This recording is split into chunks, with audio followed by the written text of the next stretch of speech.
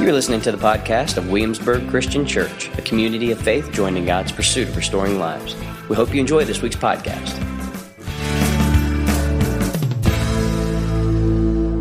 Today we get back to our conversation around Luke's Gospel. Before Easter, I offered a part one of what is to be a two-part conversation that I want to finish today, centered on Luke 7. So if you have your Bibles, that's where we'll be. And then I reminded us when we read Luke 7, on the heels of Luke chapter 6, we see what the Sermon on the Mount looks like in Jesus' mind. And I think that's an important thing. And so here in Luke 7, what we find are three different stories highlighting five very different lives, yet they connect together by one dominant theme. And we talked about this in that first part. And that dominant theme that connects them is God's grace reaching into each life through Jesus. And we talked about how when we see Jesus reaching the powerful Roman centurion in one story and then immediately reaching into the powerless Jewish widow, we see the kingdom of God breaking in. We see God's reach from one side of the social margin to the other, from the powerful and privileged to the powerless and poor, to the Roman ethnic majority to the Jewish ethnic minority. And we see God's grace reaching in. And then when we see in Luke 7, Jesus speaking of John the Baptist in the very next story, and then in the very next story after that, speaking to Simon the Pharisee about a prostitute, we see the kingdom of God breaking in. We see God's grace reach from one side of the religious and spiritual margin to the other side, from the righteous, religious Pharisee to the rejected prostitute, from the saint to the sinner, from the one with hope to the one without. And we talked about and thought about how if the grace of God can touch a Roman centurion, a Jewish widow, a righteous saint, and a rejected sinner, then His grace can touch your life and mine. And this is really good news for us who hear it. Because the good news of the gospel is that God's grace reaches beyond all boundaries because God's love is boundaryless. No one is ever outside the reach of God's grace. Never.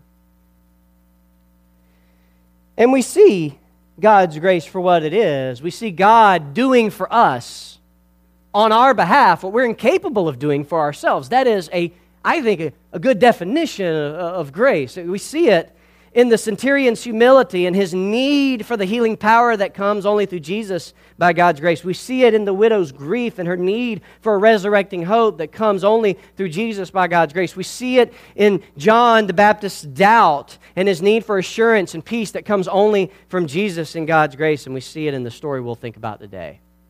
And so in Luke 7, beginning verse 36, I got to confess to you, this is probably my favorite story in all of Scripture. My life verse. The verse that I believe frames my story is found in this narrative. It's found in this text. And consequently, it was the first sermon the first text I ever preached in this church on the night of my grilling and drilling by the congregation. So this story has different meaning to me now. So here it is, Luke 7. Let's see what Luke wants us to see. Then one of the Pharisees invited Jesus to eat with him. He entered the Pharisee's house and reclined at the table. Now, pause. Jesus didn't sit at the table like we sit at tables. Reclined at the table means he laid on his side with his feet out and shared in the table as the guest. So it's important you see this. So let me go back, verse 36 again, so that we catch the story.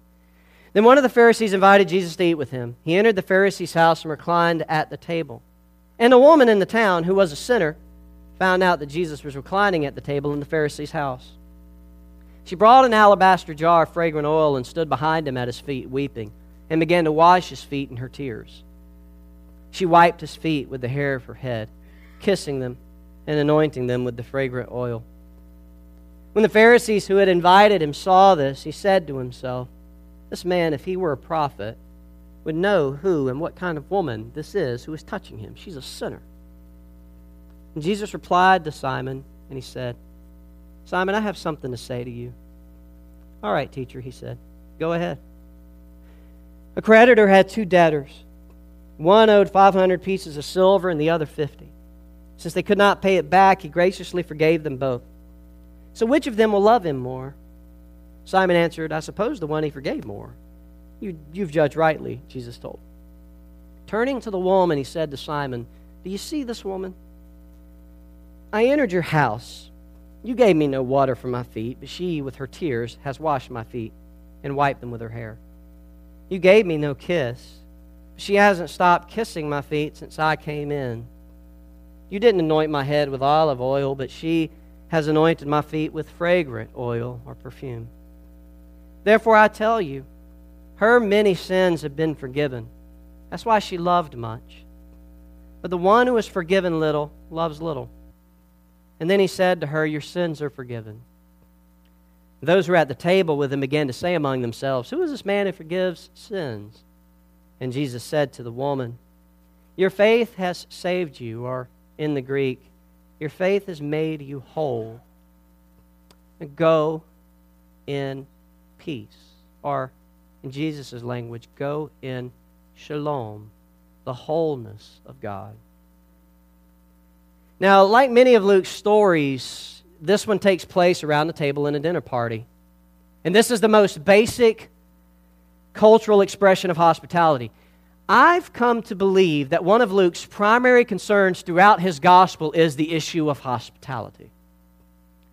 In the ancient Near Eastern tradition, in Jesus' day, hospitality served as a moral pillar to society where the host tended to the social, emotional, and physical needs of the guest. Hospitality in the Greek language is made up of 2 words, philoxenia, which put together literally means the love of strangers. And so hospitality was less a personal practice as it was a pillar to society and more of a communal way of life. It was less about tea parties and bland conversations with known acquaintances at convenient times and more about making room in one's life for others with the welcome of radical embrace, whether convenient or not. And in the scene, we have a story centered on 3 different people with 3 very different postures, all having to do with hospitality. Jesus has been invited to a dinner party hosted by a Pharisee named Simon. I do not believe that we should look at Simon's invitation to Jesus as either suspicious or surprising. I don't believe it's suspicious, as I don't believe Simon is trying to set Jesus up for a trap like many of the Pharisees have and will do. And I'm not surprised that Simon would invite Jesus because he is a highly esteemed religious leader, at least respected whether one agrees with his interpretation of Scripture or not. And I've got to believe that this invitation was rather awkward for Jesus. Jesus made it a habit of spending time around tables with the outcast and the socially marginalized.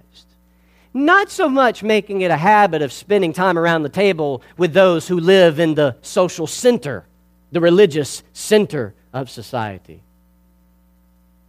He doesn't often share tables with the in crowd, but often shares it with the out crowd.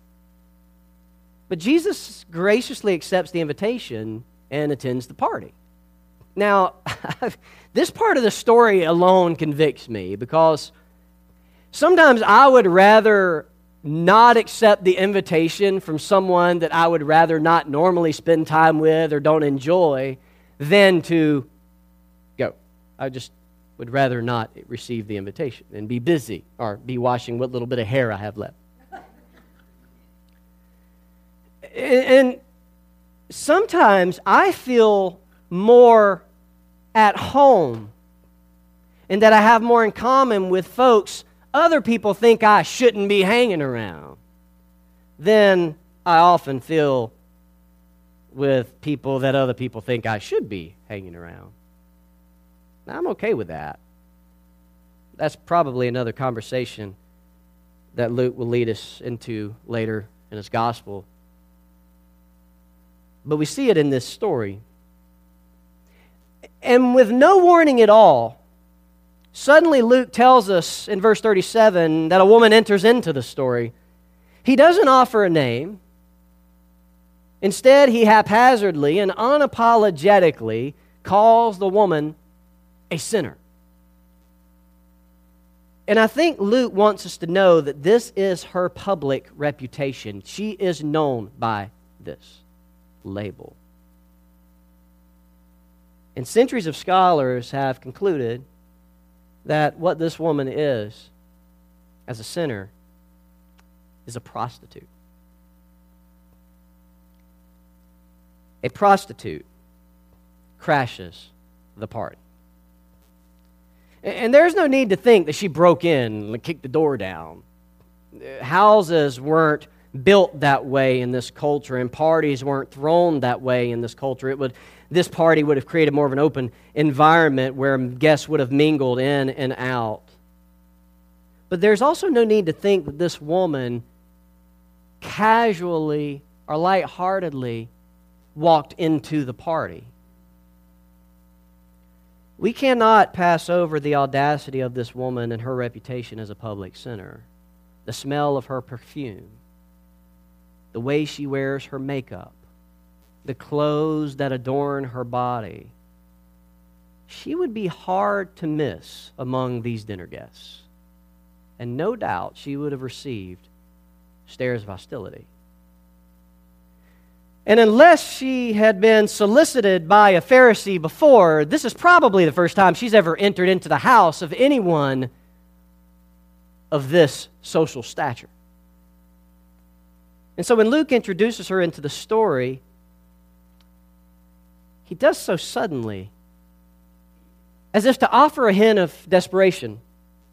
In verse 37, Luke tells us that she found out that Jesus was at Simon's house. It's as if Luke wants us to know that she's been looking for Jesus, that she wanted to find Jesus, and the moment she knew his whereabouts, she was going to gather her things at that moment and go to Jesus. So with no warning, with no casual hello, she comes into the party, walks behind Jesus as he reclines on the side at the table, and falls to his feet weeping. And that is when the crisis of the story begins. See, in this culture, there are three customary practices of hospitality. One is the washing of your guests' feet. Another is greeting with a kiss of welcome. And the third, most basic practice of hospitality is the anointing of the guest with olive oil. Now, that may seem very peculiar to us for obvious reasons, because when people come into our house, we just say, "Glad you're here, can I take your coat?" And sometimes we don't do that, so they throw it somewhere. But when a guest enters your house, your guest has walked all day in sandals along dirt roads.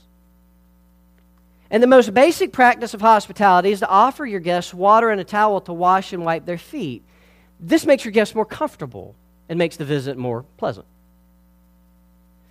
But not just that, it's customary as a practice of hospitality to greet your guests with a kiss, either on the cheek or a peck on the lips or a kiss on the hands, to say, "Welcome into my house." And then, as a show of honor and gratefulness for their presence, you would anoint them with olive oil. And this was just a way of saying, "I'm really glad you're here. Welcome into my life for a moment." And for some reason, Simon fails to do any of this. There was no water for Jesus' feet, no kiss to welcome him, and no anointing with oil to honor his presence. And the sinful woman, while she kneels bent over weeping at Jesus' feet, seems to notice his feet have not been washed. So she does so with her tears and dries his feet with her hair. And then something more beautiful happens. This woman takes what would be her most expensive possession, something essential to her profession, her perfume, breaks it open and pours it over Jesus' feet as she kisses him. She kisses his feet. See what's happening in the story for a moment. A prostitute pours perfume over God's feet, washes his feet with her tears, and dries his feet with her hair. This is what we see. This is not what Simon sees. In Luke's story in verse 39, he tells us that Simon is outraged. At the very least, Simon is uncomfortable with what's taking place. And I bet the disciples, Jesus' disciples, are a bit uncomfortable too. They probably feel the awkwardness of this inappropriate gesture by this inappropriate woman at this most inappropriate time. And if I'm honest, I'm probably a tad bit uncomfortable too. And Simon thinks to himself that if Jesus were a prophet, if he were as godly as he appears to be, then he would know what kind of woman this is. He would know that her way of life is utterly unacceptable. She's a prostitute. Unacceptable. And at this moment, at this place, as an uninvited guest, this gesture is inappropriate. And if Jesus were as godly as I think he is, if he believes Scripture the way I think he should, because the Scriptures made it plain that prostitution isn't it, then he should reject her gesture of hospitality and humility. Everything she's doing right now is inappropriate, and Jesus should see that. But Jesus, actually being more than a prophet, knows not only her heart, but Simon's heart, and brings it to surface in Jesus-like fashion. He tells a story. Now, you may not hear this text the same way I do. That's okay. But I hear Jesus talking to Simon here in more of a conversational and respectful tone rather than a condemning one. If I picture this story correctly, Jesus is with his disciples at Simon's table while this sinful woman weeps at his feet, and there Jesus sits, most likely near Simon. So he has this private moment with Simon based upon the proximity at the table in verse 40 and says, "Simon, I have something to say to you." And I think Simon's response indicates that this is just a conversational tone, because Simon doesn't go, "Oh, okay." Simon says, "All right, teacher, go ahead." Jesus tells the story. A creditor had two debtors. One owed 500 pieces of silver and the other 50. Since they could not pay it back, he graciously forgave them both. "So which of them will love him more?" Simon answered, "I suppose the one he forgave more."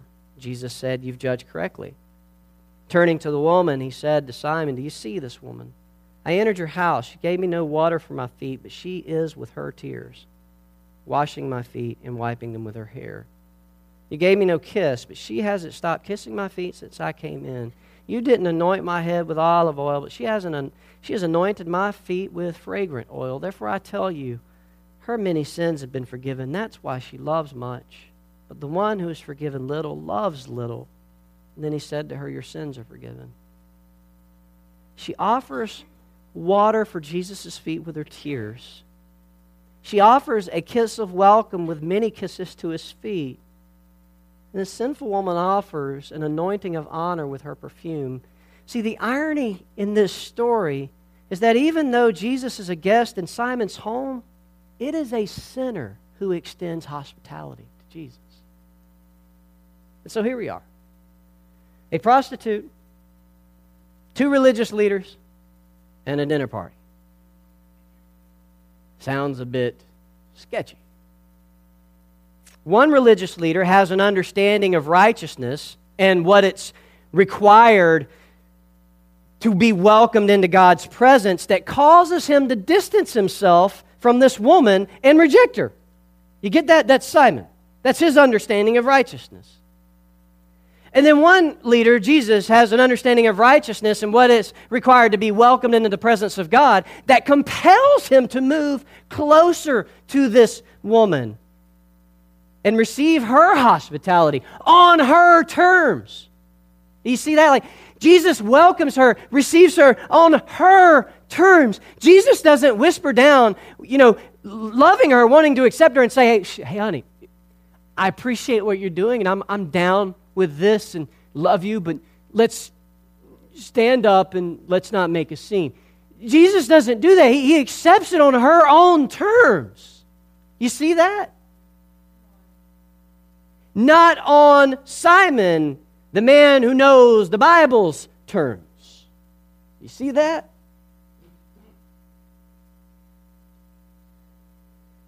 Yeah, I'm not sure what Simon's problem is, but I think he has the same problem I often do. He cannot see. I don't mean literally see, as if you were blind. I mean, he cannot see in the way I think Jesus is asking Simon to see. In verse 44, Luke makes sure we hear the question. Jesus turns to the woman and looks at Simon and says, "Do you see this woman?" It's as if Jesus is asking this publicly respected religious leader if his sight was formed by God's redemptive grace. That if the lens through which he sees the world and sees this woman is one of grace and mercy. But Simon's way of seeing others isn't formed by God's redemptive grace. For Simon, some people are just outside the reach of God's grace. And this speaks more of how Simon sees himself and sees God rather than how he sees others. Simon wasn't able to see himself as one welcomed into God's presence by God's mercy and grace despite his own failures and sinfulness. That's why I don't think he could see. He couldn't see that, and so he couldn't see her, and ultimately, he failed to see Jesus, and Jesus was at his table. And sometimes I think Jesus is asking us the same question he asked Simon. Do you see? Do you see this woman? Simon, do you get her? Like, do you get her? Do you see her human dignity, Simon? Do you see beyond her circumstances and choices and see her as something more than the sum total of her sin? Simon, do you see her? I think Jesus asks us, do you see? Do you see the young woman taking your lunch order?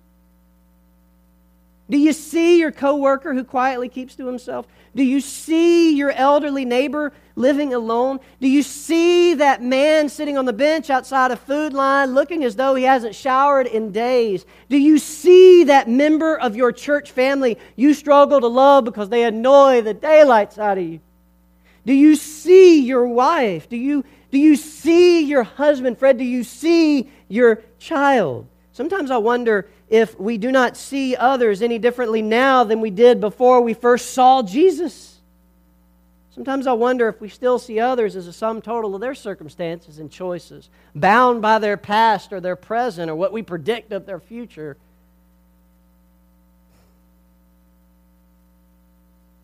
Sometimes I wonder if I can see.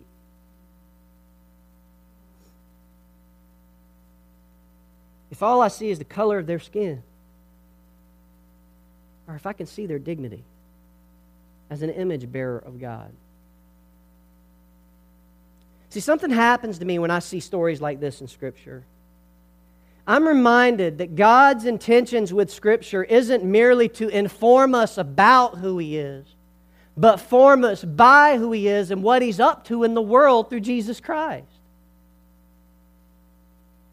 We got to get away from the notions that the Bible is a guidebook to live in or a love letter from God and all of these, what ends up being really shallow expressions of Scripture, and start seeing Scripture as the story of God's intentions with the world that proposes a different world to us The Scriptures invite us to live in light of that world that we see right here, a world where marginalized and rejected sinful people crash parties hosted by well-respected people and act in ways others might deem as inappropriate. What would happen if we saw the world like that? We'd party more, maybe. That'd be a good thing. And the Scriptures invite us into a way of reading and understanding who we are as human beings in light of God's work in our world. They present to us a counter-imagination, a way of seeing the world that leads to a different way of thinking about the world, that leads to a different way of being in the world, because now we see what all of life can look like when Jesus is Lord of it. Man, that changes things. So yeah, I think Jesus is asking us all the time. I think Jesus is always asking you and always asking me, do you see? And sometimes I think what Jesus is asking is, do you see me? Do you see Jesus? Do you see that He knows you best, and despite your sinfulness and what you're trying to hide or deny, that He still loves you most? Do you see Jesus? Do you see how Jesus sees you? Do I, like this woman, see myself as one whose many sins have been forgiven by God? A God who graciously welcomes me into His life through King Jesus? Do I see that I have been forgiven much? And that compels me to love Him much and trust Him much, as witnessed by my obedience to Him? Or do I see my sins as little? I've been a good guy. I haven't done what Brad has done. I haven't lived like Susie's lived. That's right. Alvin knows it.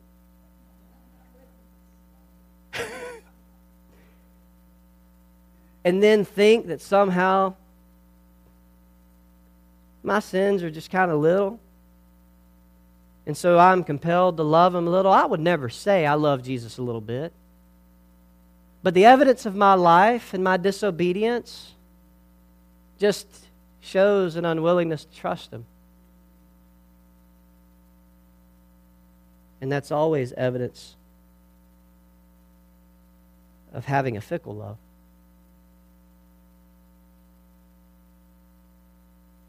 And I live my life on my own terms.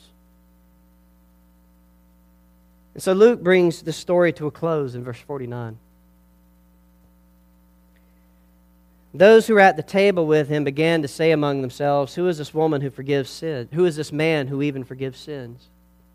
And He said to the woman, "Your faith has saved you. Go in peace." Jesus says to her, "Go in peace." My question for Jesus would have been, where is she going to go? The price of her coming to Jesus is that she can no longer go back to the way of life that sustained her well-being if she's a prostitute. The one place where she is welcome is on the street among people like her. So Jesus, where is she going to go? She doesn't have a job anymore. Where is she going to go? What she needs is a community of forgiven and forgiving sinners. What she needs is a community that realizes they have been received by God's hospitality through Christ, and they should also receive others as Christ has received them. What she needs is a church whose posture is one of gracious hospitality.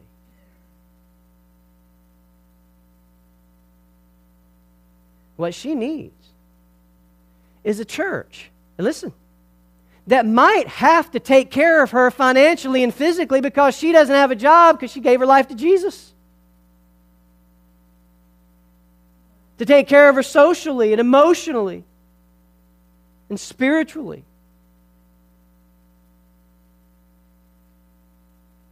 Would I welcome her? Would you? I mean, really? She's a prostitute. Would we? See, here we have it. Jesus, the divine visitor to the world, comes as a guest to Simon's house, but receives little or no hospitality from the one who, as host, ought to have provided it. A person publicly known as a sinner, one living on the other margins of society, is drawn to the dinner party because of Jesus' presence. And though certainly not welcomed by the religious leader, she has sensed, correctly as it turns out, that a wider, deeper welcome awaits her, the acceptance and radical embrace of God Himself. And boldly she breaks in through the hostility. She, the sinner, not Simon, the Pharisee, gives hospitality to Jesus. And it is then she receives God's hospitality as Jesus publicly and authoritatively announces that her sins have been forgiven. And for the first time in this woman's life, she can go forward in life and experience the wholeness that comes from God. And what is true for her is true for all who fall at the feet of Jesus. The question for you and I is, can we see? Will we go the way of the sinful woman, or will we go the way of Simon? Today, church, do you see Jesus? Do you see Him at work in your life? Do you see Him in His provision over your life? You didn't get that job. You didn't earn your talents. You were born on third base. You know, like, do you see Him in His provision over your life? Do you see Him in the love you experience from His people? Do you see Him as you remember your baptism and as He pronounces you as His beloved child? Do you see Him as He has forgiven your sins and has welcomed you into His kingdom, a kingdom that's never going to be in trouble? Do you see Him at the table as He's prepared a seat for you? Do you see Him in the bread and the wine so that you, by the power of His Spirit, will be able to see Him in others when you leave this table, knowing that everyone has a seat at the table of the gracious host that is Jesus Christ? And do you see that you can go forward in life and experience the wholeness that comes from the one who knows you best and loves you most? Do you see Jesus?